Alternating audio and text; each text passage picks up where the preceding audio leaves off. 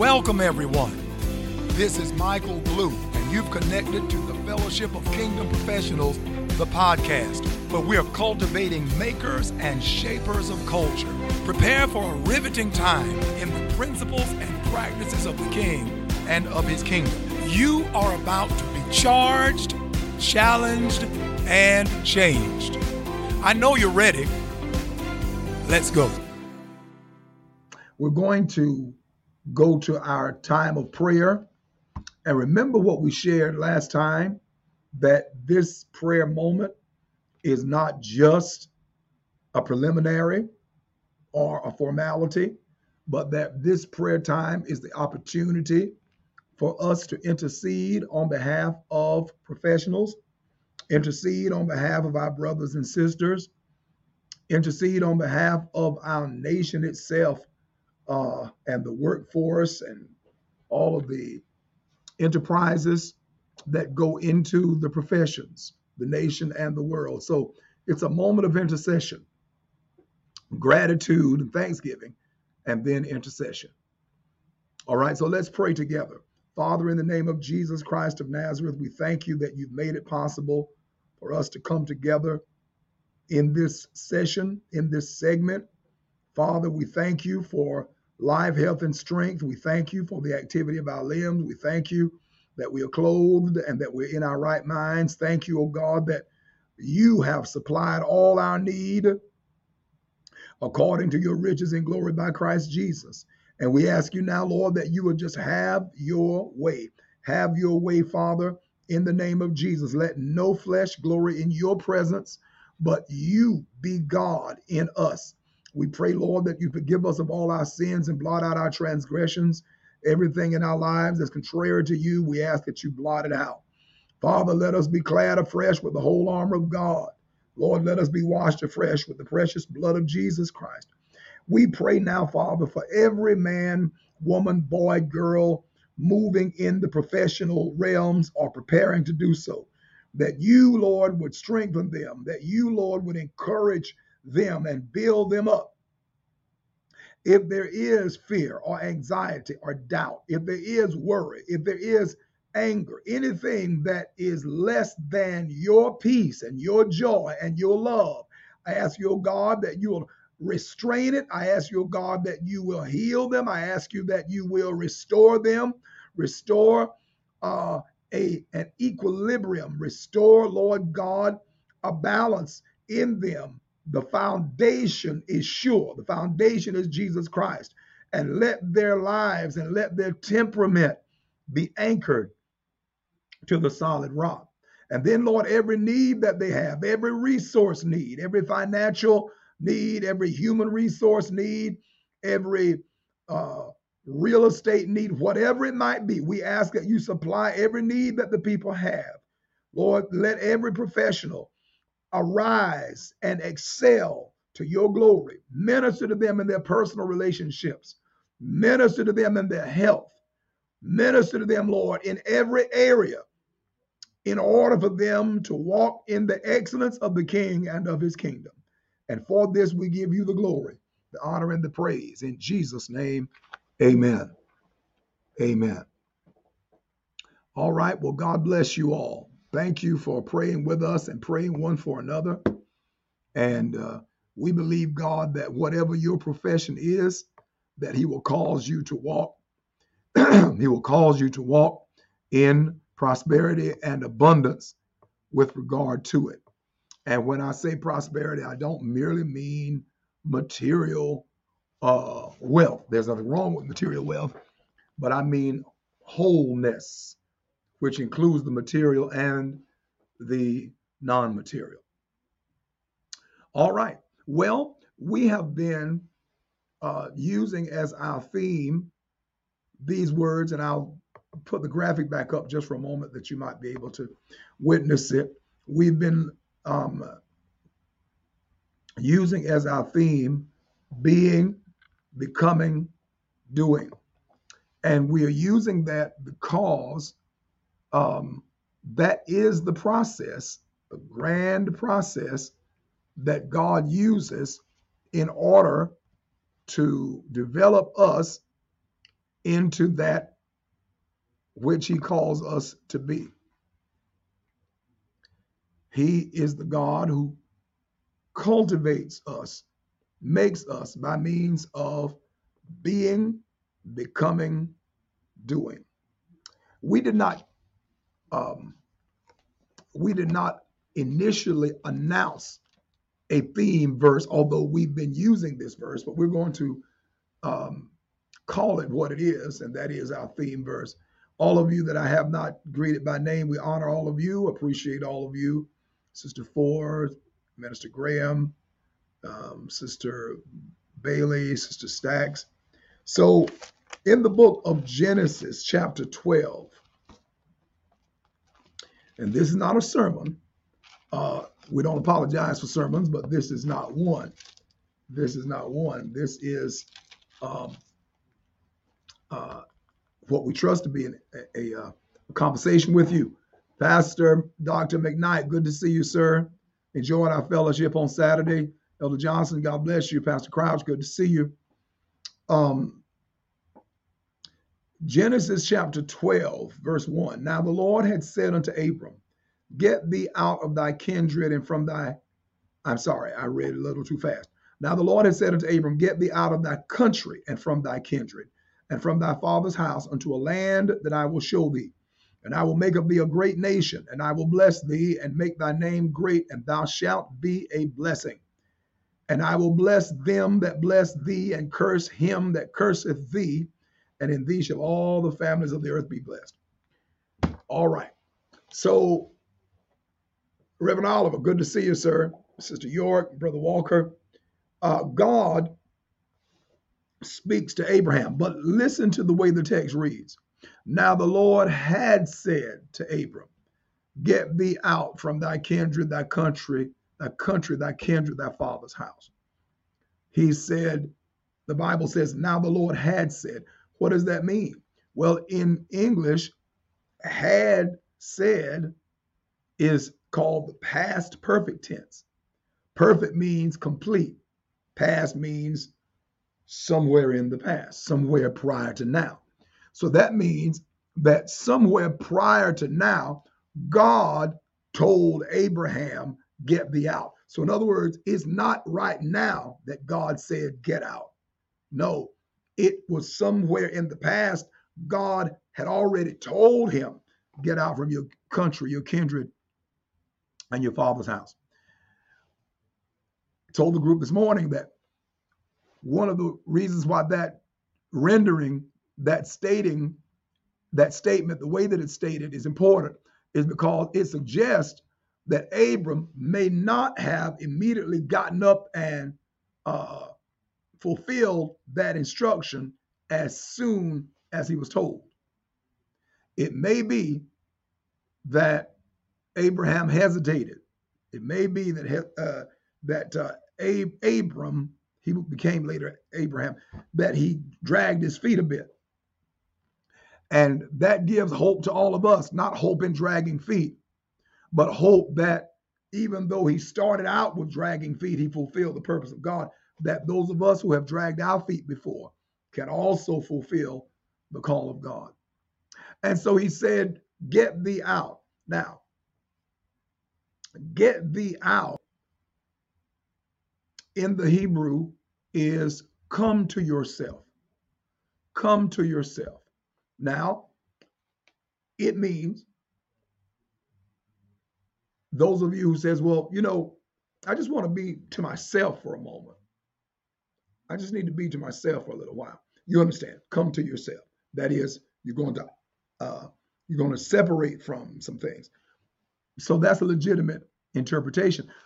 But what's also legitimate is that God, the eternal God, is speaking to him concerning his purpose and destiny for his life. And he tells Abram, come to yourself. Come to myself. Yes, because the you that you are now is not the you that I've destined you to be. I have a purpose and a plan for you that exists in eternity fulfilled. In eternity, it's complete. In eternity, I see you in the fullness of my plan for your life. But in time, you will grow into what I already have declared and decreed. So, Abram, in eternity, you be Abraham. Why are you saying be, Brother Blue? Here's why. Because the verb be, the infinitive to be, connotes and conveys to us existence. Existence. Being is existence. And when God spoke to Moses, and Moses asked God for his name, God said, I am that I am, or I be who I be, or I will be who I will be, or I was who I was, or I will be who I was, and I was who I am. God says all of that is me because I am existence itself.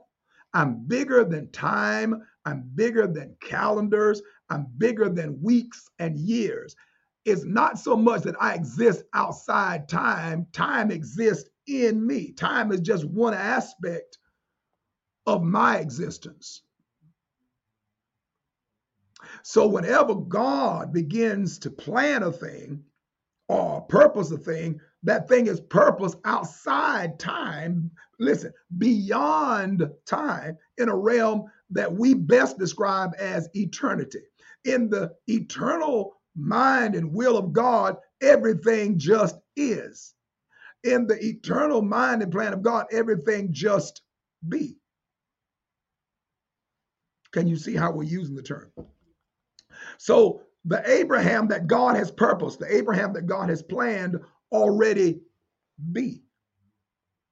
But in time, in our daily existence, the Abraham that be must become as Abram evolves into Abraham, as Abram grows into Abraham, as Abram is processed into Abraham. So the being comes. What be in the eternal comes in the temporal, or in the natural, or in the earthly. What be so in the spirit becomes so in the natural. Beautiful illustration. The book of Isaiah chapter 53, I referred to it this morning. I want to go back to it. We're still morning, but in the earlier morning. When God begins to speak prophetically, very often he's speaking from that eternal perspective. Many times when God speaks prophetically, he's speaking from the eternal perspective. And if one is not clear on that, then it can be a little bit disorienting. For example, in Isaiah chapter 53, verse 2, he's talking, well, verse 1 says, who hath believed our report, and to whom is the arm of the Lord revealed? Well, that expression, arm of the Lord, is talking about Jesus Christ. Jesus Christ is the arm of Yahweh, the arm of Jehovah. That is, he is the expression of God. He is God reaching out. He's God reaching to touch humanity. He's God working in the natural universe. Verse 2, for he shall grow up before him as a tender plant and as a root out of a dry ground. That's future tense. He hath no form nor comeliness, present tense. And when we shall see him, there is no beauty there that we should desire him. He is despised and rejected of men, a man of sorrows and acquainted with grief. He is. Look at the next clause. And we hid, as it were, our faces from him. Wait a minute, now hold on now. When we shall see him, there is no beauty. Then it says we hid our faces from him. How do you get he shall grow up, future tense? He hath, present tense. We hid, past tense, and we're all talking about that same person, the arm of the Lord. It is because Abraham is speaking prophetically, and the prophetic is often given from the eternal perspective. Let's go further. Verse 5, we're all familiar with verse 5. Isaiah wrote this 700 years, approximately 700 years BC, that is 700 years before Christ, before his birth, right? And Isaiah writes in 53 and 5, he was wounded. He hasn't even been born yet, and yet Isaiah says he was bruised. The chastisement of our peace was upon him.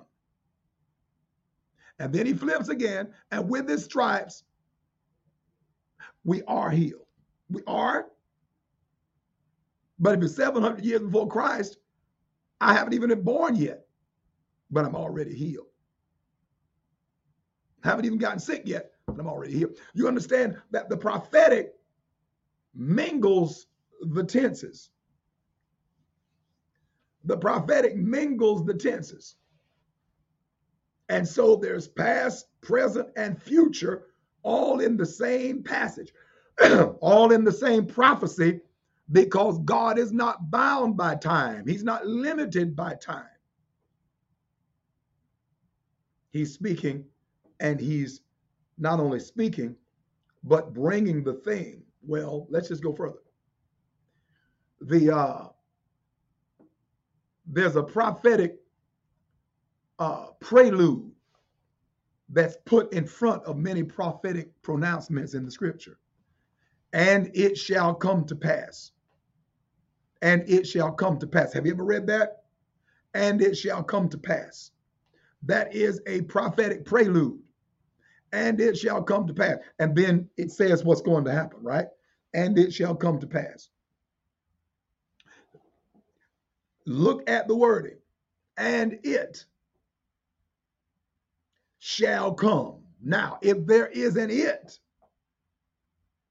then something exists to be called an it. Something is already real. Something is already extant. Something already has actuality. And it shall come. Now, in order for it to come, it has to already exist somewhere other than here. In order for it to come, it has to exist somewhere other than now. The it that's going to come can already be here. The it that is going to come cannot be now. It has to be another place and another, quote, time. So when God says it shall come, that means it is somewhere else already. The it that's going to come. Pastor Alford up in North Carolina. If Pastor Alford comes to the Door of Hope Worship Center, that means that Pastor Alford was not prior at the Door of Hope Worship Center. He comes. He comes because he's not here. He shall come.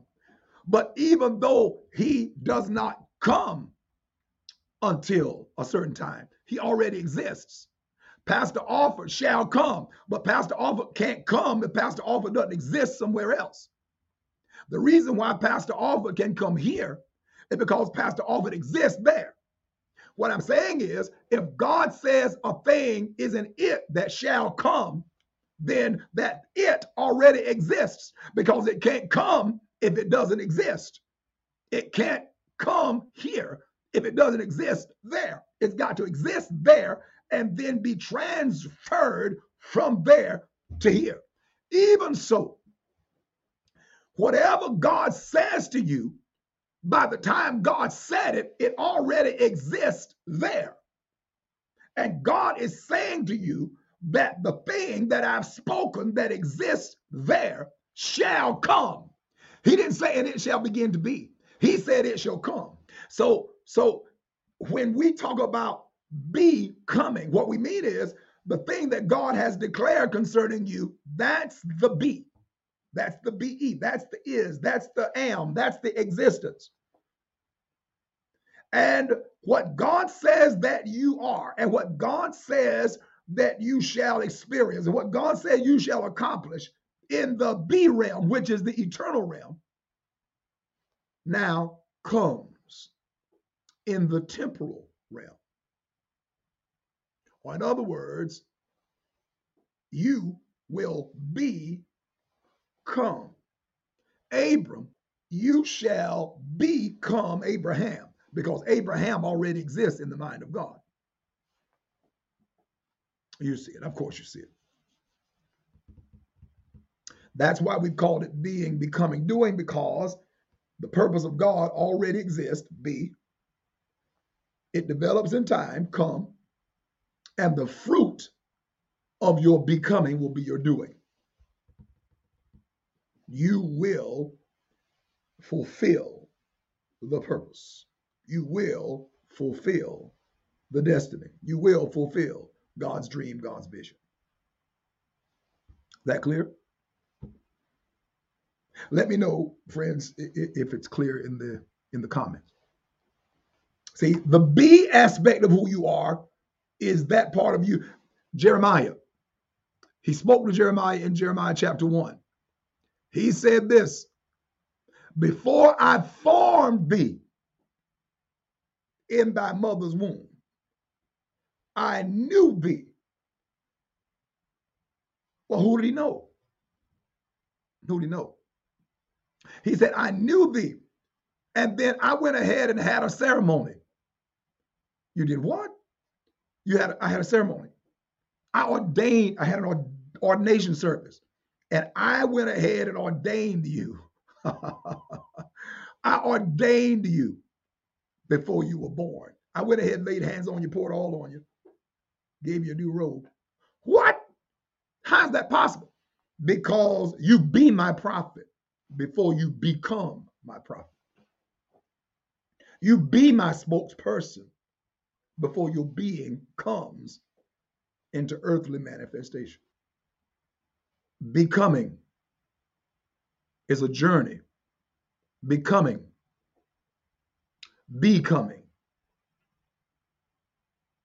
is a discovery. It's a journey. It's an experience, a series of experiences. All right. Now, how that relates to your profession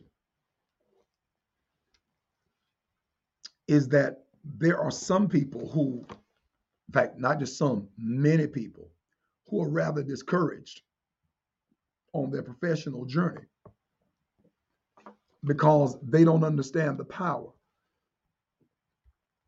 of their becoming. And so God helps us by allowing us to witness who he is, what he does, and how he does it. God helps us by allowing us to witness who he is and how he does what he does. Because remember, we were created in the image and after the likeness of God. And so to understand ourselves and to understand our purposes and all of that, we have to understand God. To the extent that we understand God, to that same extent we understand ourselves. The extent that we understand, the extent to which we understand the blueprint is the extent to which we understand the building. We think that we understand the building because we can walk around it and so forth. We can encounter the building and still not understand the building. Even so, we have live encounters and we live in these bodies and all of that, but we can't truly understand ourselves without understanding our blueprint, and God is our blueprint. And so when we meet God, and you understand what I say, what I mean when I say meet God, when we meet God in the first book of the Bible, Genesis. We meet God working. We meet God in one of his professional roles. He's not wearing a crown. He's not wearing a warrior helmet. He's wearing a hard hat. That is, he is operating as a construction worker, if I may use that expression. The architect and the builder all in one. In the beginning, God created. He's working. I thought that it was noteworthy that, listen, professionals, that our first experience with God in Genesis is God during a work week. It's not God on vacation. It's not God on the holiday. It's not even God after work. It's God during the work day. I don't know if you like to meet people during your work day. If you were going to meet somebody special, would you want to meet him or her, somebody who's going to change your world? Or you understand? Would you want to meet that person during your work day? Well, one thing about a person, you get to know a person well when you work with him or her. Many of you, your best relationships, some of your most lasting relationships were built in the workplace or through your work. And so I thought it was fascinating that as professionals, that we in Genesis don't meet God at chapel. We don't meet God in a worship service. I'm being technical. We don't meet God in a convention or at a conference or crusade. We meet God during his work week. There must be something special about the work week. And we meet him at the beginning of it and walk with him day by day by day. What is God doing? He's making a world. He's making a world. But let me pause for a moment and come back to the fact that we meet God during his workday.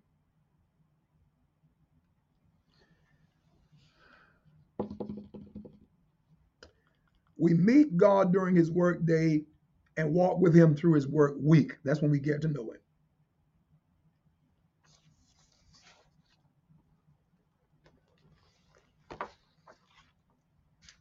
My. There's so much I want to say to you. Let me just jump in and say this. God does his work day by day, increment by increment, installment by installment, bit by bit, portion by portion, segment by segment. And at the end of each segment, except one, the Bible says, and God saw that it was good. Now, the book of Proverbs chapter 13,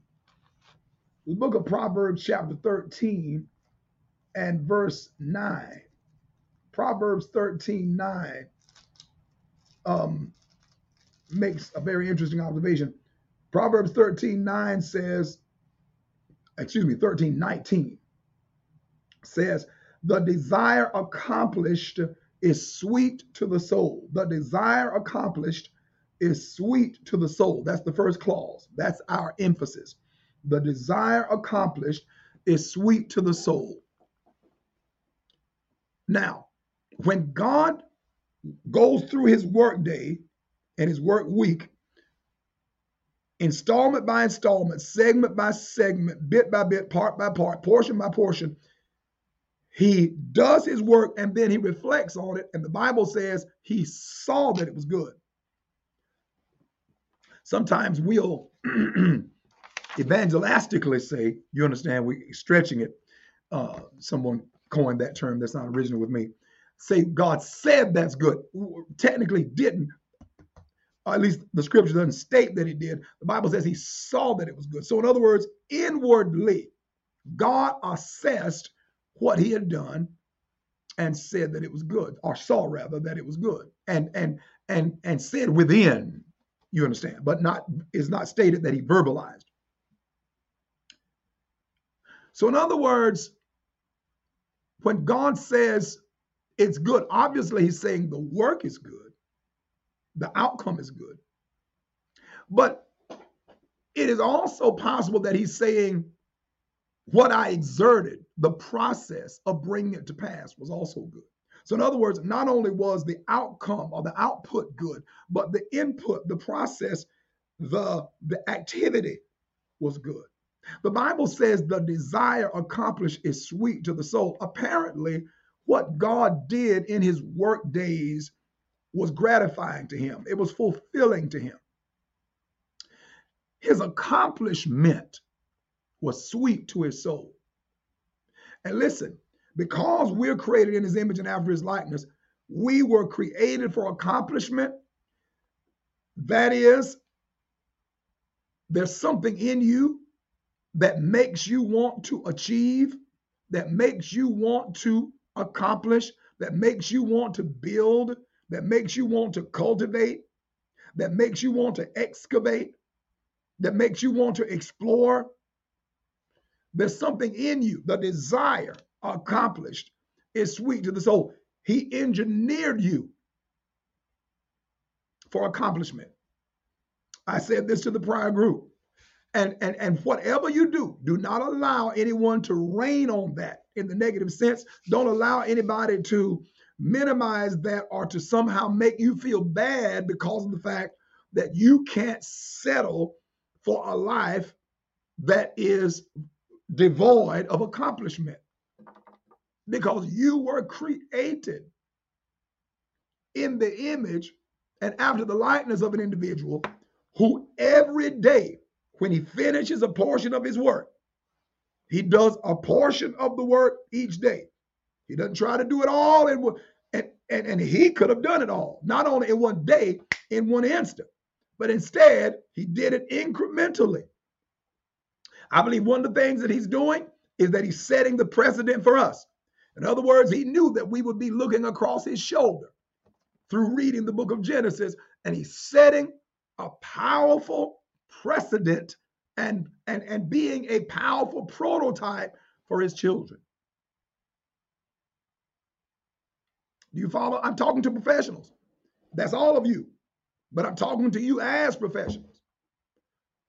Now, you were created in the image and after the likeness of God. He does his work methodically, systematically, bit by bit, portion by portion, step by step.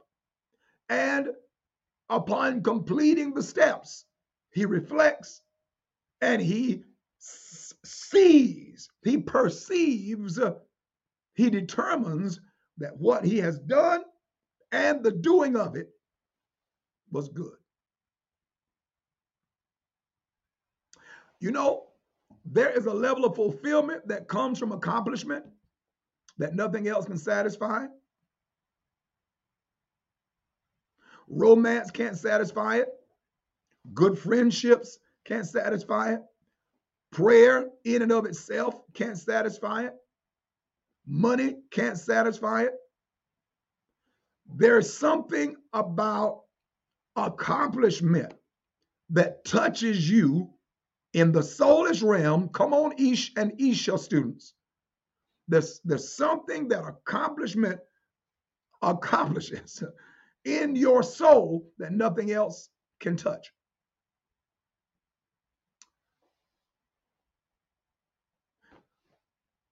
Remember our discussion about the fact that the soul, that is the psyche of the individual in the scripture, is likened unto the female, is likened unto the female. Do you notice that Hannah could not rest until she'd given birth? Notice Rachel could not rest until she had given birth. Notice that Sarah's destiny was tied up with her giving birth. Rebecca's destiny was tied up with her giving birth. What I'm saying is, in these ladies' minds, these are human beings, the birthing for them in their culture was accomplishment. Now, you may or may not have a physical child, but every one of you under the sound of my voice has the potential to give birth to something. And that birthing is accomplishment. And you will not, just like those natural women were not satisfied until they had brought forth children, you will not be satisfied until your soul, your imagination, your reason and intellect, all of that, until that comes together and produces something. And in doing that, it's sweet to your soul. And this also answers the question as to why there are so many bitter people. One of the reasons why people are bitter is because they have not accomplished that which they desire. You'd be amazed at how many people are angry because their desires have been aborted, or their desires have simply been barren. They haven't been able to have those desires conceived. You follow me? The seed exists, but there's no germination. There's no insemination. You follow? And so I want to say to every one of you professionals, let the lid of limitation be taken off that desire that you have to accomplish. Just do this. Make sure that you understand that what God calls us to is not worldly ambition, but holy zeal. That desire that you have to accomplish, that desire that you have to attain or obtain, you are the one. Now, others will be able to tell it, but you know from the outset whether you are operating in worldly ambition or holy zeal. And the fundamental difference between worldly ambition and holy zeal is that worldly ambition has the desire in order for me to be big and for me to be recognized and for me to be noticed. Holy zeal has the same passion and the same motivation or momentum, but it is that God may be glorified, that God may receive the honor.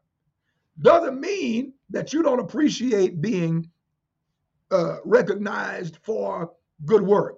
Nothing wrong with that. But when you become the center, when you become the object of the adulation, when all of the applause is for me, I just missed it. And one of the things that I'm really concerned about when I teach Kingdom of God is that some of the people that I teach, and I don't mean necessarily those of you that are on here, I'm talking about people that I've taught down through the years, that they get a piece of it and then they kind of spin off and get out of the orbit and think that what God is doing is puffing egos. That's not what he's doing. He's empowering souls that they might fulfill divine purpose. And so I just want you to make sure, all of us, you have to keep checking yourself. Keep checking yourself. Make sure that you're operating in holy zeal, not worldly ambition. Holy zeal will never step on anybody to get ahead. Holy zeal will never come out of character.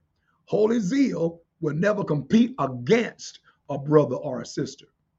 But worldly ambition will step all over people.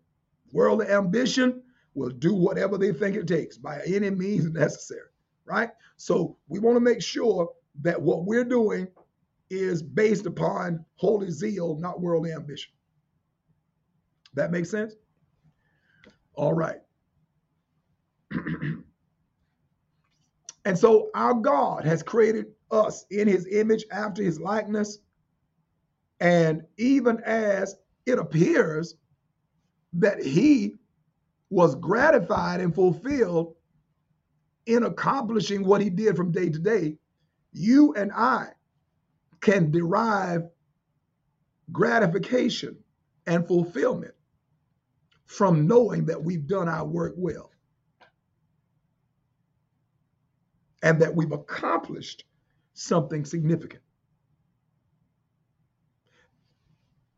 I think that's powerful.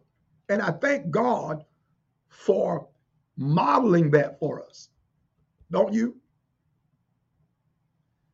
I thank God for modeling for us that step-by-step processing and then reflecting and letting us know. Because again, it does not state he said it was good. It says he saw that it was good. You know what? He had an audience. He had an audience. The Bible tells us that the angels were there. They were watching and they were rejoicing. But the Bible says he saw that it was good. You know what that means? He did not need outside affirmation or outside information concerning the quality of his work. He did not need from the outside affirmation or validation concerning what he had done. Is that all right? That's important. That's important on a lot of different levels. Because if you happen not to have an audience and you derive all of your validation from an audience, then does that mean you'll allow your quality to slump maybe? No, he saw that it was good. If nobody else applauds, if nobody else applauds, if no one else celebrates, I know it's good. And even if others do applaud, if I don't know it's good, I'm still not satisfied. Others may say, oh, it's fine, no problem. Child, don't worry about it. It's good enough. It's not good enough for me. It's not good until I see that it's good. You follow? And that's with a healthy, and you know that's what God has, healthy attitude and perspective. And so, as we prepare to close, I didn't get to cover it all, but as we prepare to close, I want to I want to go somewhere and in fact I really want to get these 2 points in. Number one, we met God at work. And God at work, his work week, he's saying he sees what happens and he says it's good, it's good, it's good, it's good. So listen, it's good during the work week. I'm having a good time in the work week. Do you know that some people live for the break? They live for the end of the day. They live for the weekend. On Monday, oh my God, another Monday. Tuesday, one more day till hump day. Wednesday, well, it's hump day.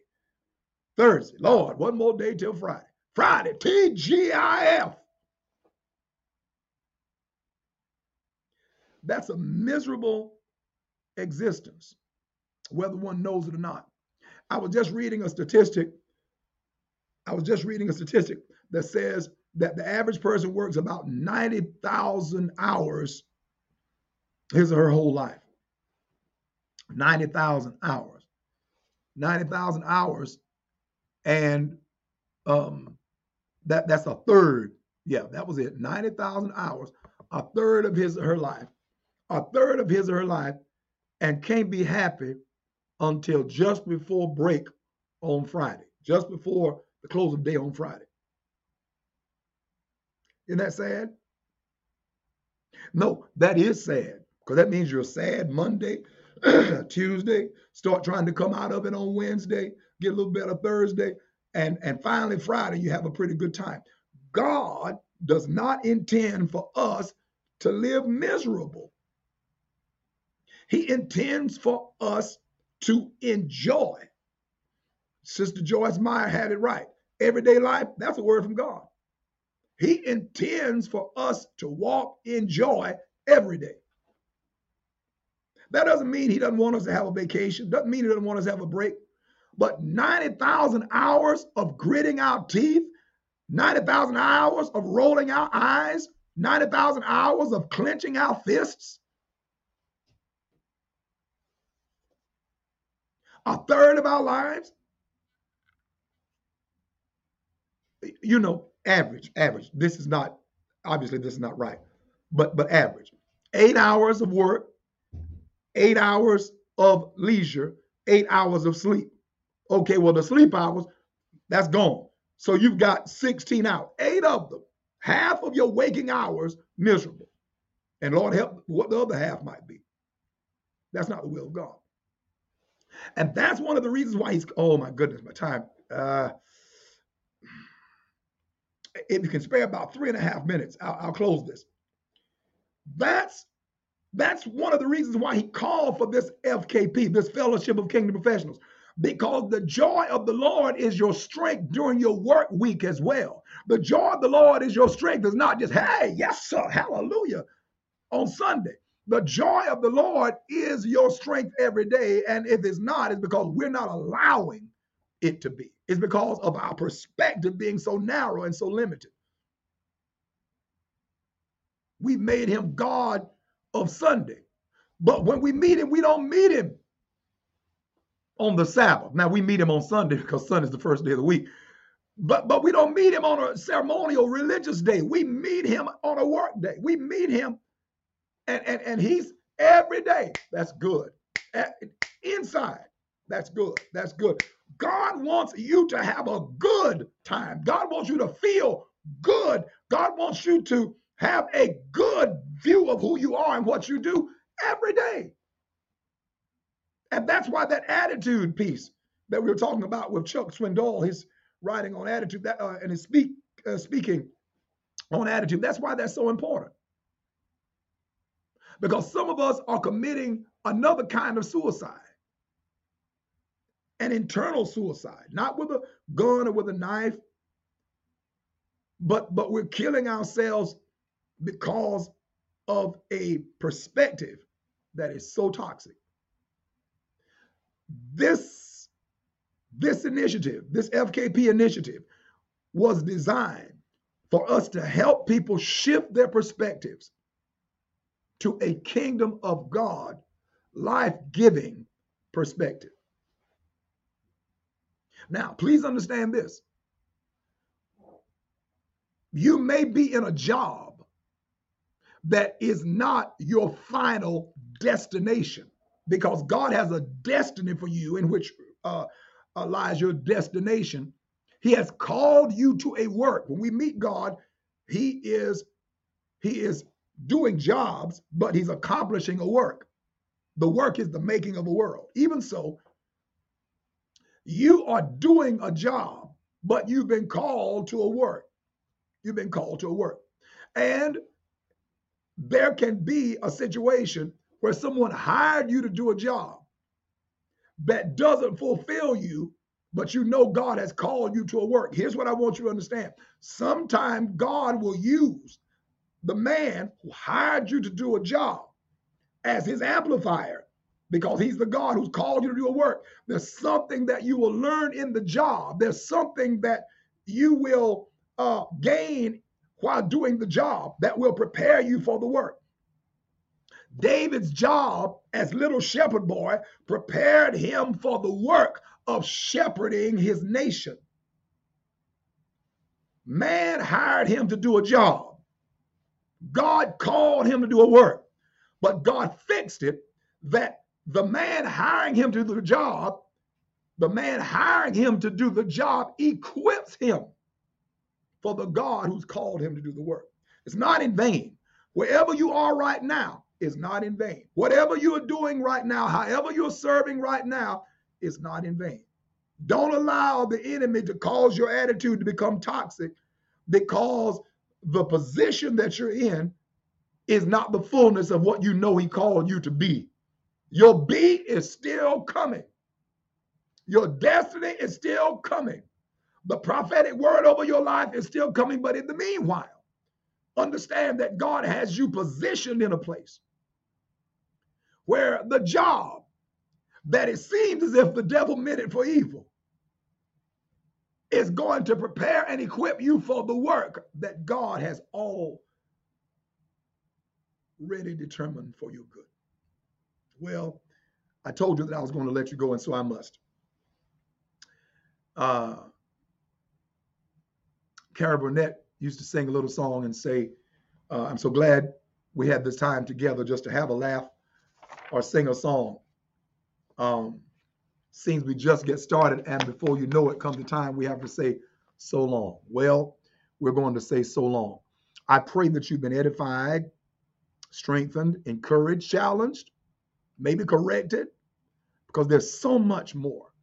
There's always so much more. You are God's kingdom professional. You are God's representative.